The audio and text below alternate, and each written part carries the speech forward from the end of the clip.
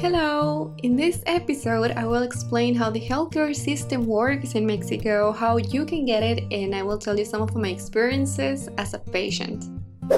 The country has a public and free healthcare option named National Institute of Health for Wellbeing, best known as INSABI.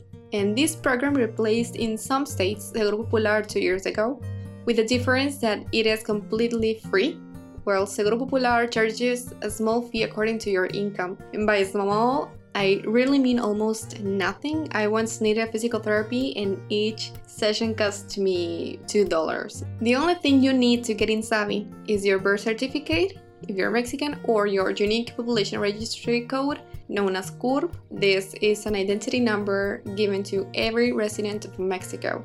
So even if you are not Mexican, you can get this number if you fill a form. If you're a student or you have a job, you will have either the Mexican Institute of Social Security, IMSS, or if you work for the government, you will have assistance from the Institute for Social Security and Services for State Workers, known as ISSSTE. But if you lose your job, you should still be fully covered under INSABI, that relies on IMSS and ISSSTE. And according to the National Institute of Statistics and Geography, in Mexico, 51% of the population have IMSS, 35.5% have INSABI or Seguro Popular, 8.8% have ISSSTE, and only 2.8% have private health insurance. This results in overcrowded public hospitals and long waits to make an appointment with a doctor. This means that if you need to go to a specialist, you must first see a general doctor, and the appointment is given within 1 to 2 weeks, it depends. And once you go to see that doctor, they send you to the specialist, and the appointment can be set for you in a few weeks or months, depending on what specialty it is and the urgency of your situation. I once needed a non-urgent surgery, and I had it under Seguro Popular, and it took around 5 months from the first appointment to actually get the surgery.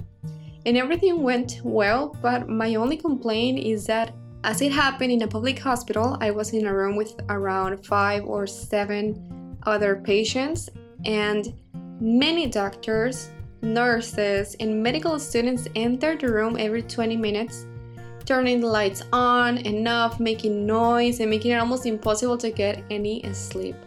That was like the hardest part, I believe, not having privacy and all the noise that was in the hospital. If you can afford private medical insurance, pay for it, because that way you will have more privacy whenever you need it, better attention and better technology, and they have a lower number of patients. And going to a private hospital in Mexico still is cheaper than in the US. Now, what to do if you need to go to a doctor but you don't have too much time or money?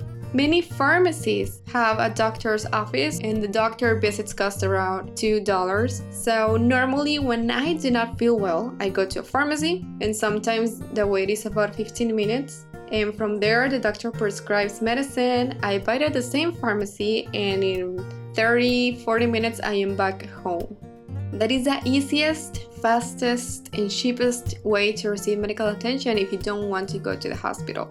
It's like whenever I have the flu or I have other problem and I go to a doctor, that costs me around 500 pesos, more or less, depends like which medicine I buy. But that still is like $25 for everything, the appointment and the medicine. And the attention is good. If I need something, if I have a disease, I go to the hospital and to see the specialist and everything because it's more expensive. But if I have something more urgent or that has to be attended in that moment, like a fever, I go to a pharmacy. That's what I do. Thank you for listening. If you found this episode interesting and useful, please help other curious minds to find it by sharing it. My name is Denise Hebreros. If you have any questions or comments, you can reach me on Twitter and Instagram as DeniseCW. Talk to you next time. Bye bye.